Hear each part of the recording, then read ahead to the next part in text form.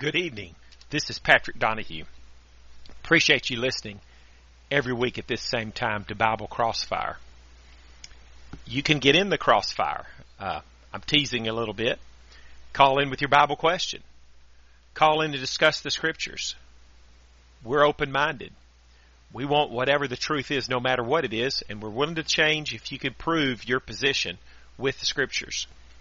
Sometimes people act like or even say that you can prove anything by the Scriptures.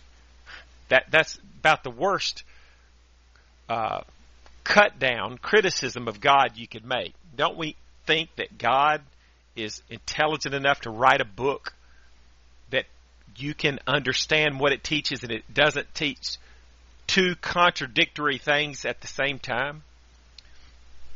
The Bible is clear.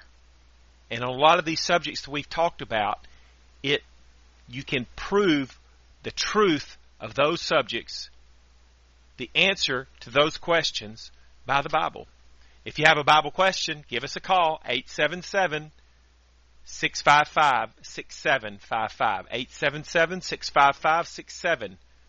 877-655-6755. My friend Antoine from Canada, go ahead with your Bible question or comment, please. Hi, Patrick. How are you today? Doing good. Are you traveling today or are you at home? No, I'm traveling. I am going now. I'm in Canada, though. I travel your country a lot, but today I'm in Canada. So today down here in North Alabama, the temperatures were right in the mid-90s. What's the temperature up there? Here it's well, you have Fahrenheit. We have Celsius, right? So yes. It's about 20 Celsius right here where I am at now. So it's definitely cooler here. A lot cooler. What's on your mind tonight? I wanted to talk to you about this. I know what your stance are on once saved, always saved. You say it's a myth, and you could also call it like assurance of salvation. Right. You think that a person cannot know for sure whether he's saved or not, right? Well, it depends on what you mean by that. I believe that Christians can tell better than anybody else for sure whether they're saved or not. Because think of this, a Calvinist believes, and you correct me if I'm wrong, Anton, that if a person who's supposed to be a Christian and then he falls away, that proves he wasn't a Christian to begin with. And so if that's true, then nobody can ever be confident that they ever have become a Christian, because there's always the possibility that one day they'll fall away, and if they do, that proves they were never a Christian to begin with. So Calvinism has absolutely no confidence that you cannot have any confidence whatsoever that you've ever become a Christian, because there's always a chance you'll fall away, and that proves you weren't a Christian. But a true Christian, one who does not believe in once saved, always saved, and admittedly, we don't have that much assurance. People that say once saved, always saved, well, that is a lot of assurance, but it's a false assurance. But at least we know whether or not we've become a Christian to start with. Anton, you see what I'm saying? Well, I'm not familiar with Calvinism. I want to put that out there. I'm not sure what they're teaching. Okay. But I was like I just remember this when they, like in Matthew chapter 7, I believe, maybe around 23, verse 23, where Jesus says, they say, we've done this and that in your name, and Jesus says, depart from me, I never knew you. That means, those that think, we've done so much good in your name, that Jesus says, I never knew you. Not I knew you at one time and then you fell away and then I didn't know you anymore. Right. Because I believe that what Jesus says, that if no one can snatch them out of my hand. I believe that what in Romans says, that nothing can separate us from the love of God, which is in Christ Jesus. I believe that. Mm-hmm. Yeah, and I believe that too. For me, it is. I believe that too. When I accepted Jesus as my Savior, that's when I believe that Jesus can keep me in His safe. Yeah. Hey, So, Anton, I got a question for you. yeah. Jesus said at one point, he's talking about his physical life. He says, no man can take it from me. He's talking about his physical life, and he says, no man can take it from me. Does that mean that Jesus couldn't voluntarily lay down his life when he said, no man can take it from me? He came to give his life, right? Okay, so when Jesus says no man can take Anton, He gave it out of his free will. He gave it for that's us. That's right. And so he said, no man can take it from me. That doesn't mean that Jesus couldn't voluntarily give up his life. He did. And so the same thing when you're talking about in Romans 8, no man can separate us from the love of God. That means the same thing in this verse as it meant in the other. When the Bible says no man can separate us from the love of God, it doesn't mean that we cannot voluntarily separate ourselves from the love of God. See, just like you understand, Anton, you understand that when Jesus said, no man can take my life from me, that doesn't mean that Jesus can't voluntarily lay it down. So by exactly that same reasoning, Anton, in Romans 8, when it says no man can separate us from the love of God, that would not mean that we cannot voluntarily separate ourselves from the love of God by the exact same reasoning, Anton. You see that? Yeah, but who would ever want to do that? Once they have tasted the love of Christ, and once a person has become a Christian and the Holy Spirit lives in that person, how would they ever want to give that up? Well, I've met many people that have given it up. They do it all the time. People, they become Christians and they've tasted of the heavenly gift. How do you know they become Christians? I can give you an example. Well, let's go to an example in the passage. Okay? How about let's go to 2 Peter chapter 2, verses 20 through 22.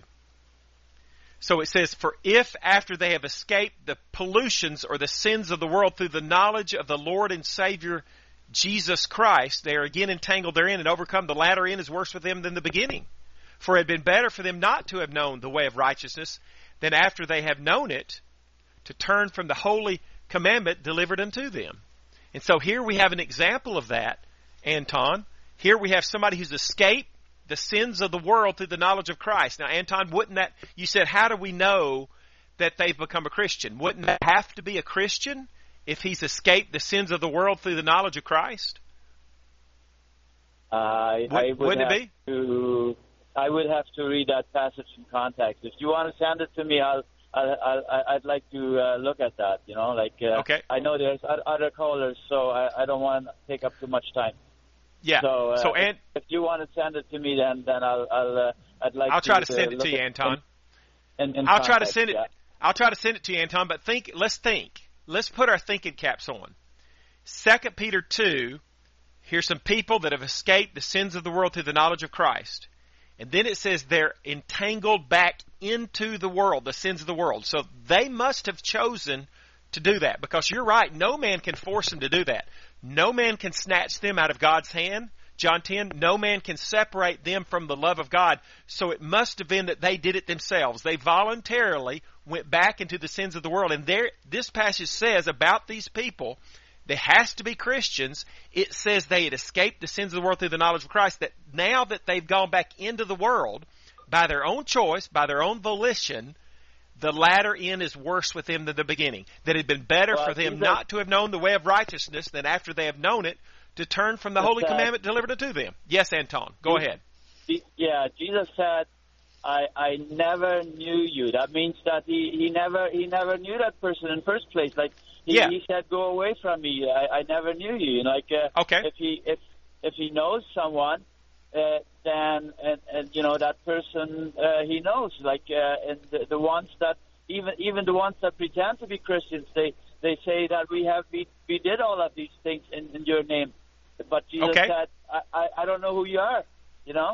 Right, Anton. Okay, and you're right about Matthew chapter 7. Now, Anton, if the Bible is the Word of God, doesn't that mean all passages in the Bible have to be true? All of them are true. every single one.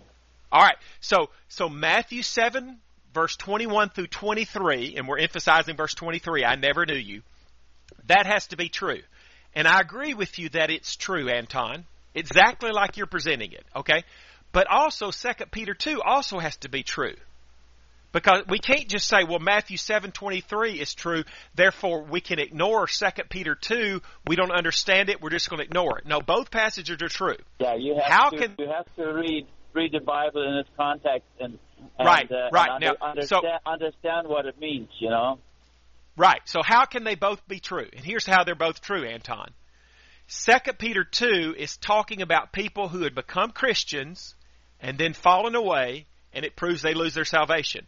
Matthew 7:23 is talking about people who had never become Christians. See?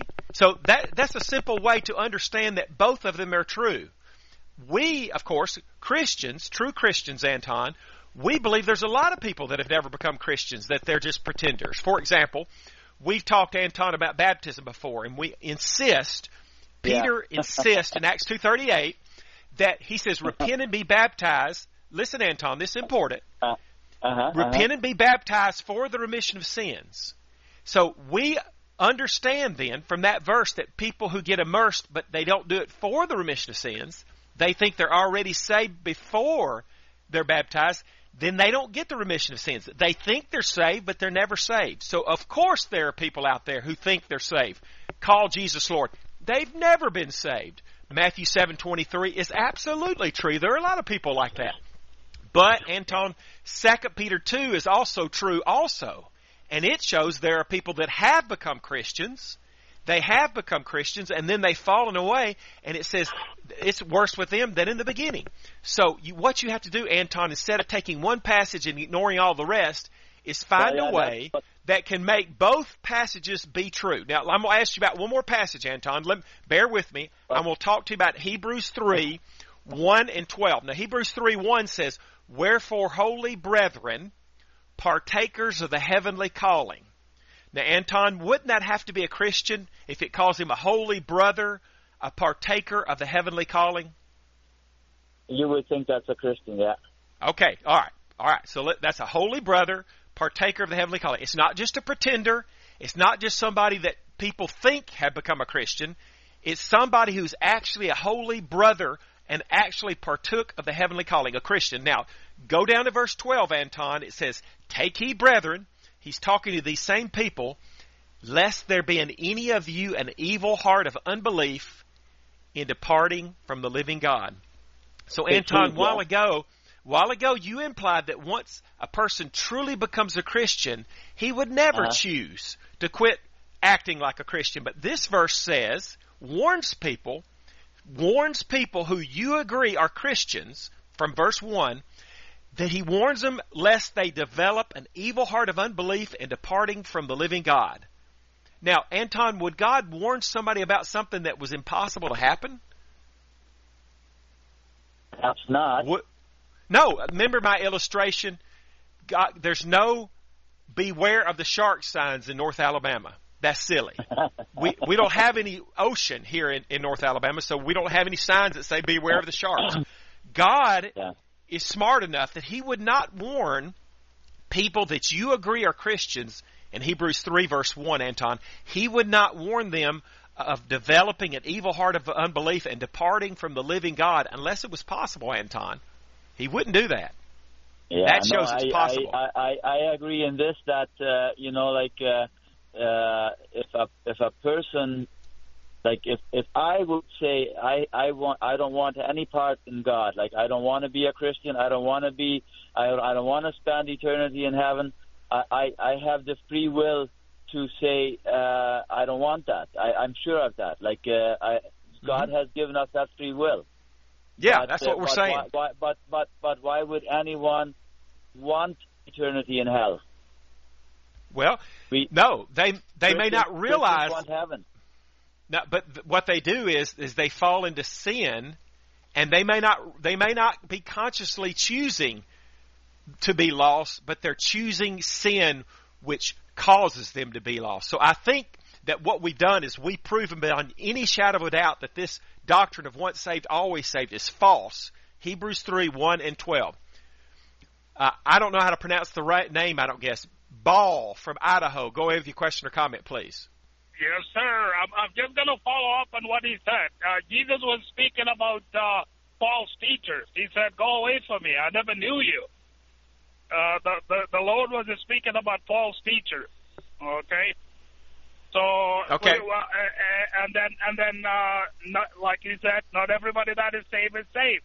If you choose to sin over Jesus, there is no more blood of for you to be forgiven, right? So you trample over the Lord again, right? So Bo, you're quoting basically from Hebrews chapter 10. You're exactly right. Let's look at that. Yeah. In Hebrews 10:26, he's talking to Christians, and in verse 25, he's telling them not to forsake the assembly of the church. Verse 26 says, "For if we sin willfully, after that we have received the knowledge of the truth, there remaineth no more sacrifice for sin." Bo, you're exactly right. That if there's no more sacrifice for sin, that means they're not going to be forgiven. It says in verse 27, "But a certain fearful looking for of judgment and fiery indignation, which shall devour the adversaries, he that despised Moses' law died without mercy under 2 or 3 witnesses, of how much sore or worse punishment, suppose ye, shall he be thought worthy who hath trodden under foot the Son of God, and hath counted the blood of the covenant wherewith he was sanctified an unholy thing that hath done despite into the Spirit of grace." So, Bo, you're right. This has to be a Christian. We can go back to Adam. Adam was kicked out of heaven because he sinned, right? Adam and Eve, they sinned, so they got separated from God. Exactly. And you can go on and on. So if you're saved, if you're a Christian, and if you continue to sin, you are not saved when you die. If you die a sinner, there is no salvation for you. Thank you for your call, Bo. Remains on you. Yes, sir. Thank you for your call. Bo is right. Adam and Eve were kicked out of the Garden of Eden, and they were separated from God, Isaiah 59:2, because of their sin. Now, we're looking at Hebrews 10, Anton, if you're still listening. Here's some people that says they were sanctified by the blood of the covenant. That would have to be a Christian, because only a Christian is sanctified by the blood of Christ. Yet it says because they sin willfully, there's no more sacrifice for sin, and they're going to receive worse punishment than physical death. They're going to receive judgment, fearful judgment, and fiery indignation, Anton, according to verse 27. They're lost. They became a Christian. We know that because it says they were sanctified by the blood, but because they sin willfully, they're going to receive fearful judgment and fiery indignation. They're lost. Once saved, always saved is just not true. The Bible does not teach it. Earl from Texas, go ahead with your Bible question or comment, please. Yes, sir. I'm saved, and I'm saved for eternity once and for all, no matter what, by the blood of Jesus. But I'm just going to say this, then I'll hang up. There is nowhere in God's Word that says you have to be baptized and do good works to be saved. Nowhere does it say, I say to you, you've got to be baptized to be saved. Nowhere is that in God's Word. Thank you. And so we'll just look at a few places in God's Word where it does say that. Earl says it doesn't, but in Mark 16:16, Jesus said, "He that believeth and is baptized shall be saved." Now, if that verse teaches one has to believe to be saved, and it does, and Earl would agree that it does, then it also teaches that one has to be baptized to be saved by the exact same reasoning. Jesus didn't say, "He that believeth only is going to be saved." He said, "He that believeth and is baptized shall be saved." In John 3:5, Jesus said, "Verily, verily, I say unto thee, except a man be born of water and of the Spirit, he cannot enter into the kingdom of God." The only thing in the New Testament that has spiritual significance that involves water is water baptism.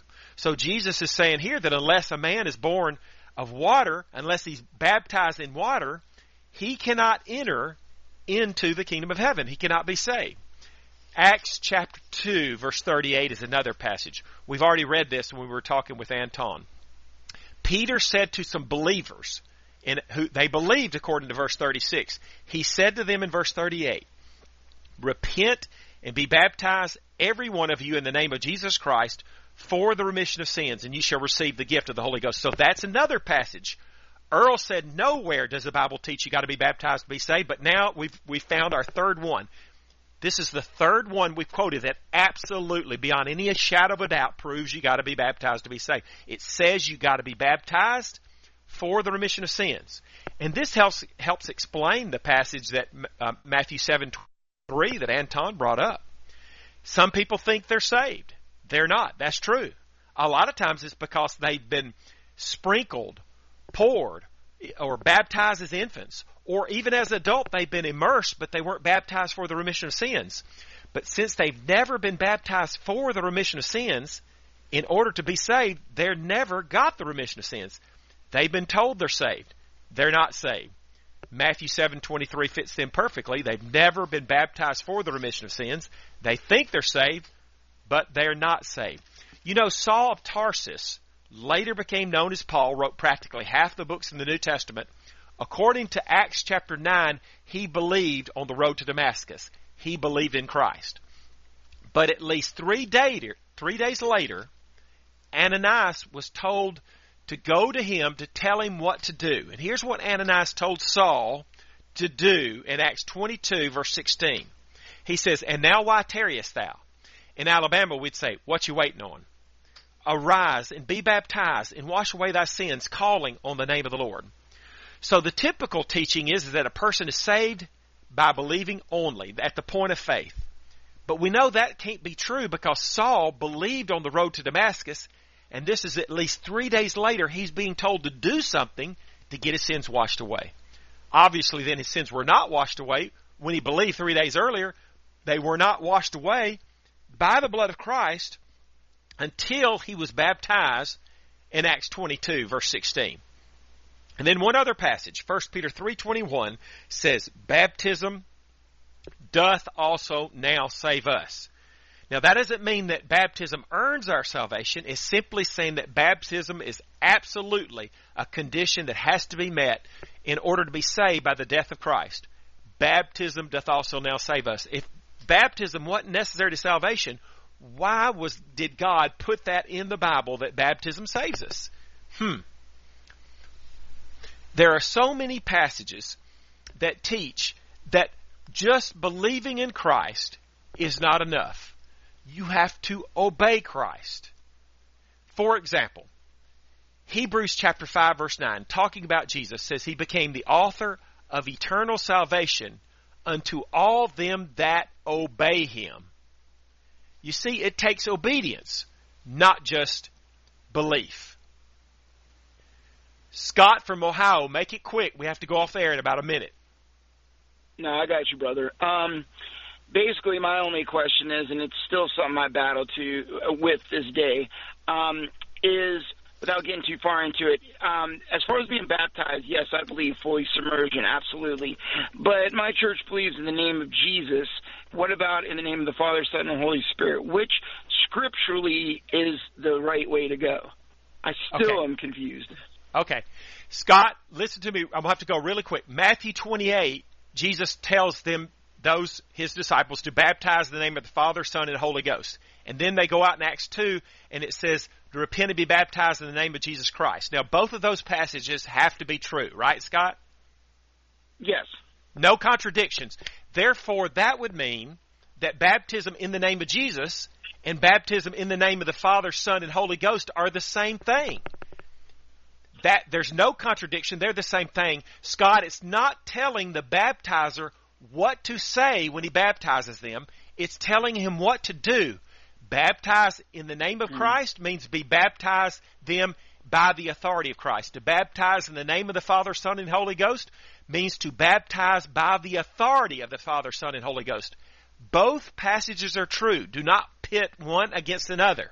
And the way that both of them there are true is that neither passage is telling the baptizer what to say when he baptizes. He's telling him what to do. To baptize by the authority of the Father, Son, and Holy Ghost. To baptize by the authority of Jesus Christ. That's exactly the same thing. The bottom line is that we have to be baptized for the remission of sins if we want to get the remission of sins. Acts 2:38. Go to my website. You can send me an email there. We can talk all day long about the Bible. Go to my website, BibleCrossfire.com.